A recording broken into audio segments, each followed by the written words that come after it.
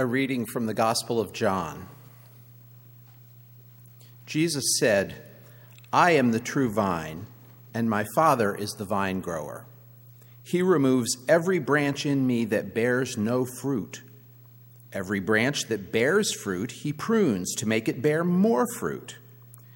You have already been cleansed by the word that I have spoken to you. Abide in me as I abide in you.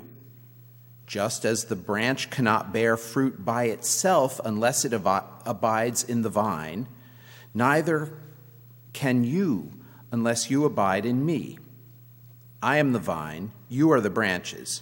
Those who abide in me and I in them bear much fruit, because apart from me you can do nothing. Whoever does not abide in me is thrown away like a branch and withers. Such branches are gathered, thrown into the fire, and burned. If you abide in me, and my words abide in you, ask for whatever you wish, and it will be done for you. My Father is glorified by this, that you bear much fruit and become my disciples." The word of the Lord. Thanks be to God. Will you pray with me? Word and words, O Christ, may you, the true living word, be present in these words, and may we hear the life-giving message that we need from you today. Be our true vine. Amen.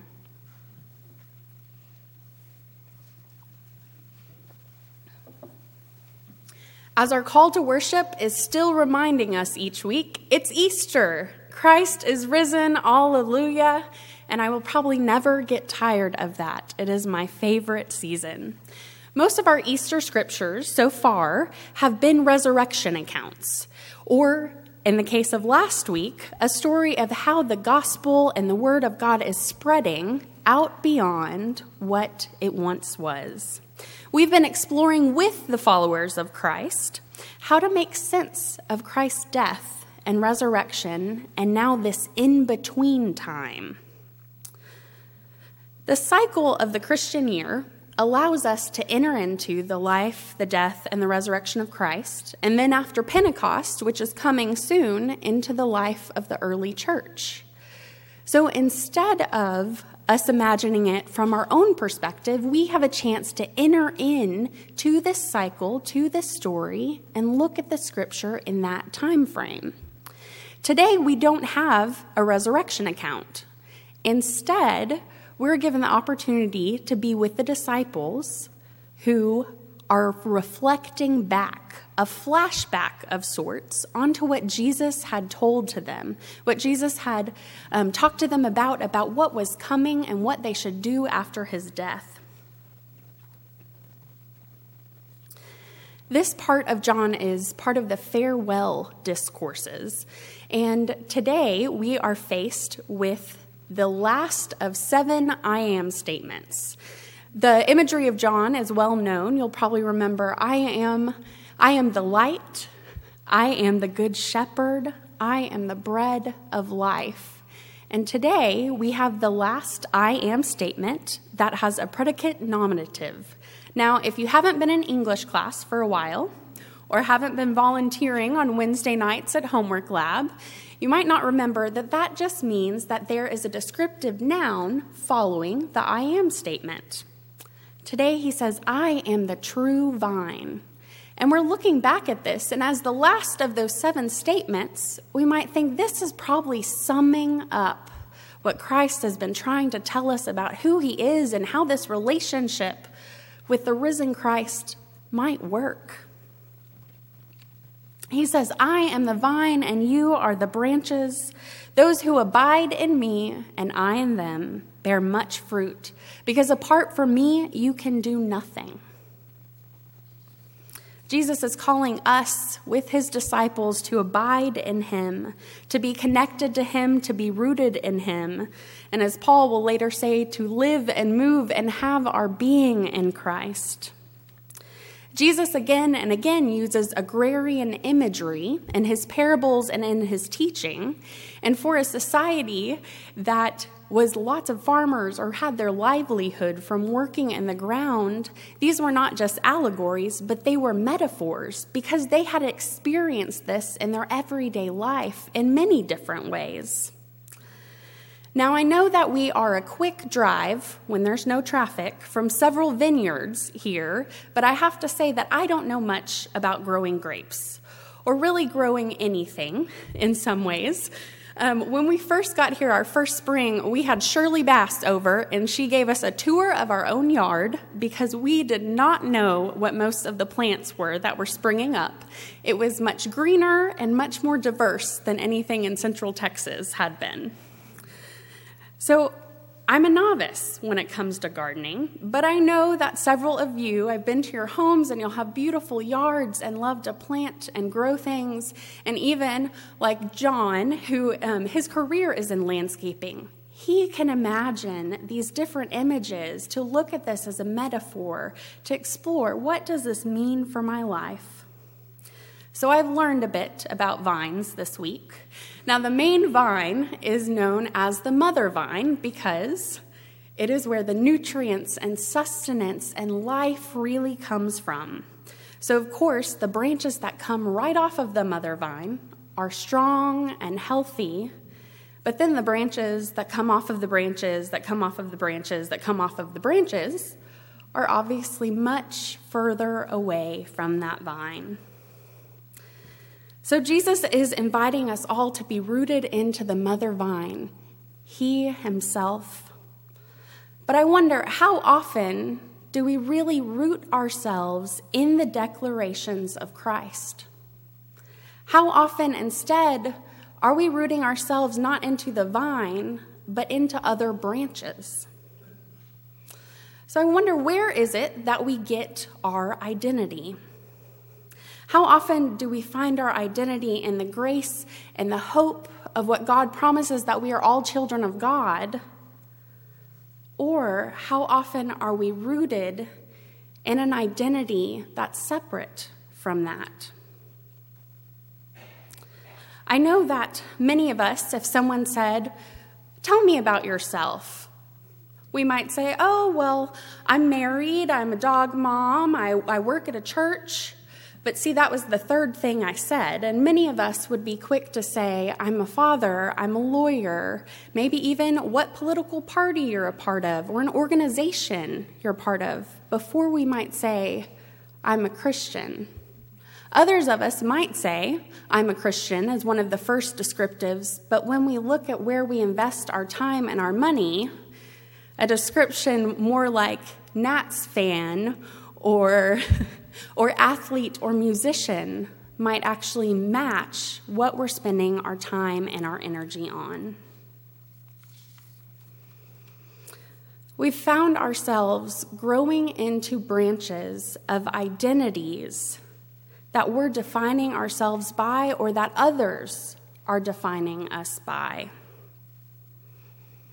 How often do we gauge our worth off of our employment status, or how much money we're making, or even the connections or the way that our children are performing? When I was growing up, my grandparents lived in Colorado City, and I bet Beth Harvey could tell you that's really how they say it out there in West Texas. And even though it was mostly brown and the only green you saw was some irrigated cotton fields, someone way back had decided to plant 2 big pine trees in their yard. They were very out of place. But when I would go for a week or 2 weeks in the summer, that was one of my favorite places to go, was these pine trees that had these big, tall trunks, and the branches were perfectly symmetrical and perpendicular, and just the right amount of space for me to climb up and then be hidden and encompassed in this tree.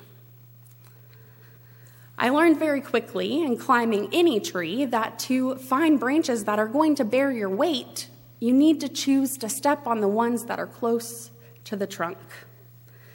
This is something most of us know. We intuitively know that the closer you are to the trunk, the closer you are to somewhere that will support your weight, that will steady you, that will hold you. But many of us have experienced branches breaking out from under us. We've clung to branches, and then there's tragedy. There's loss of livelihood, or there's loss of relationships. Our friendships are strained, or even institutions fail us. Our theories or our plans or our hopes don't pan out the way we think, and those branches break. Recently, a friend turned me on to the show The Americans. Now, I don't know if it's because we have several spy experts in our congregation or just the fact that it takes place in Falls Church where I live, but I've started watching the show. What it is there are a couple who come over and they are spies. They have their children and are presenting as travel agents in Falls Church. Well, what resonated with me this week is the oldest daughter, Paige, has no idea that they are spies, but she senses that something is off. And she starts asking her parents, what is going on? What is happening that's so secretive? Are y'all splitting up? Is something going on with that? And they eventually decide to tell her that they are not American, that they are spies from the Soviet Union. And it is as if that branch of her identity completely snaps off. She is floundering and cannot figure out who she is, who her family is, how she should act around others, what she should do. Now, I know that many of us, or at least in stories we can tell, have not been hiding out in other identities and had that break off. But many of us have had the identity of a certain employment break off from below us. Had the identity of being parents for a long time and are now empty nesters, and that might feel like a branch breaking out from underneath you. Maybe it was where you lived or being part of a large family, and because of a job or because of other circumstances, you've relocated and you're alone, and it feels like that branch of your identity has broken off underneath you. Now, Jesus says,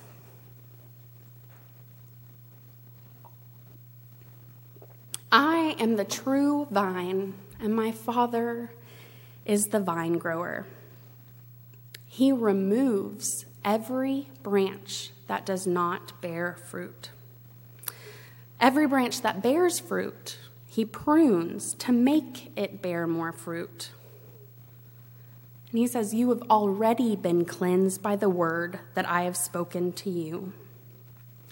Many of you might be familiar with the vineyard imagery that's found in Isaiah and Ezekiel. But those passages, and even some looking at this passage, see it as judgment against those who are not caring and loving for all of God's people.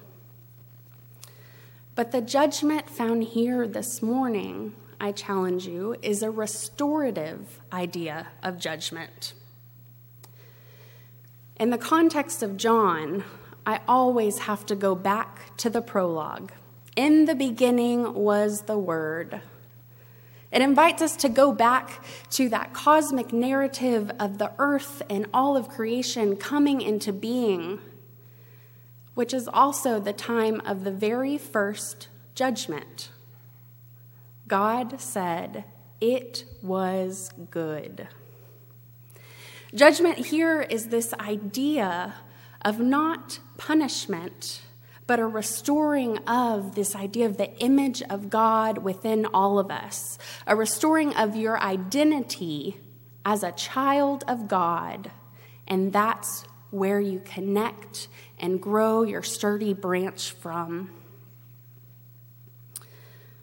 For Jesus says here, I have said these things so that my joy may be in you, that your joy may be complete. Christ's joy is flourishing for all. Christ's joy is a life shaped by the gospel of grace. Christ's joy is a promise to be grafted back into that mother vine, even after we have tried to grow from a branch of a false identity. This invitation is a difficult one. It's a difficult message to hear because we often forget that the gospel, while a message of hope, is also offensive. It's offensive because so often we have already decided what God's doing in the world instead of pausing to listen for what God is speaking to us. It's offensive because we're often okay what God is calling us to as long as it matches up with decisions that we've already made. But Jesus' actions and message critiqued the way things were, critiqued religious leaders and political leaders and everyday people. And it's one that still critiques us today. We must be willing to let our beliefs be shaped and changed and pruned by the gospel. If our worldview, the way that we think things should go, or our ideas about how we should work in the world don't match up with the teachings of Christ, we often go back and try and look at the scripture and wrestle around and make the interpretation line up with what we were already doing. We look to change the gospel to match this branch of identity that we've put ourselves and attached ourselves to. But Christ is calling us to be pruned by the gospel, not to examine the gospel when it doesn't match up with how we're living our lives, but to examine our lives when it doesn't match up with the gospel. It doesn't matter where you fall on the spectrum of beliefs or ideologies. And McLean Baptist, that was one of the things you told that interim steering team is one of our greatest assets, but one of our greatest challenges too. It doesn't matter where you fall in that, but Christ is calling every single one of us to examine our lives, our beliefs, our perspectives through the lens of the gospel.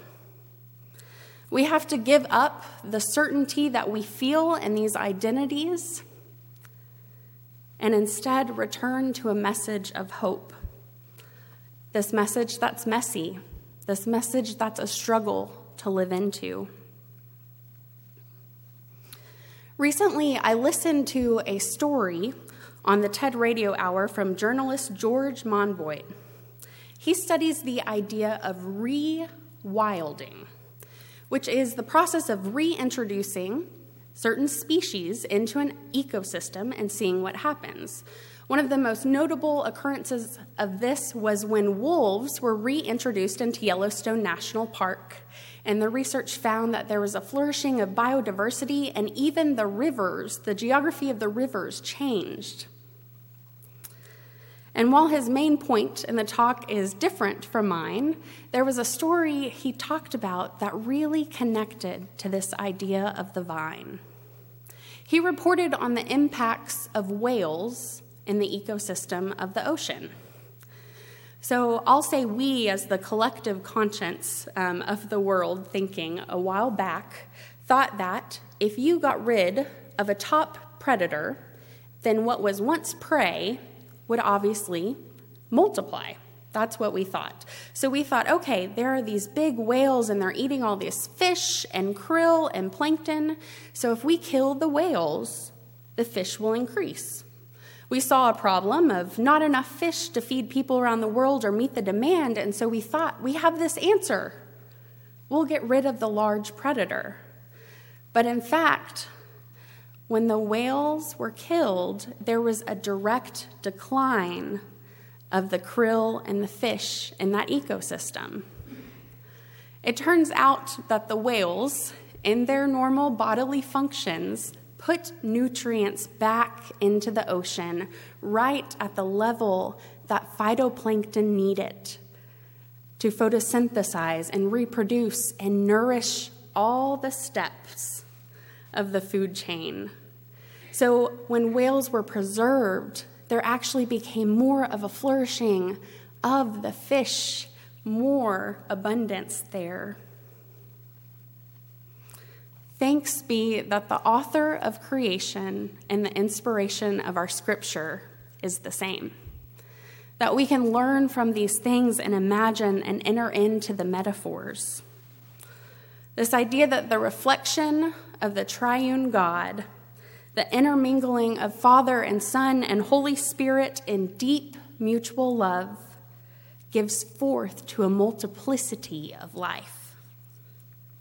Abide, in Greek meno, is often translated remain, but this loses the rootedness that it's a mutuality.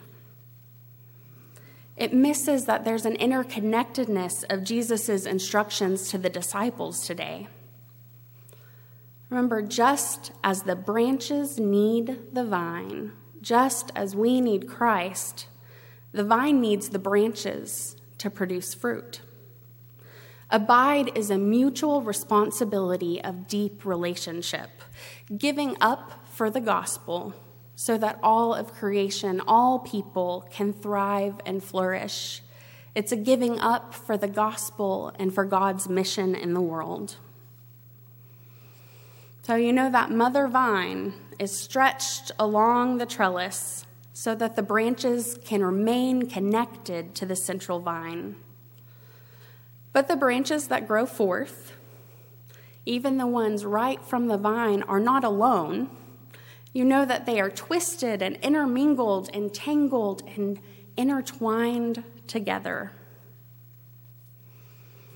This week, when visiting with some of you, I've been reminded of the strength found in Christian community, of the times when the support that you provided held others, grounded them in times of distress, the times when your love for each other intertwined and you were able to make a greater impact than you ever imagined, when the fruit that you brought forth together gave life to many, when you were truly rooted in the vine and coaxed to grow together. So I pray that we all may have the grace to return to the vine, to let go of our hold onto branches that aren't our true identity, and instead to cling fast to grow from our identity in Christ, our true vine. Amen.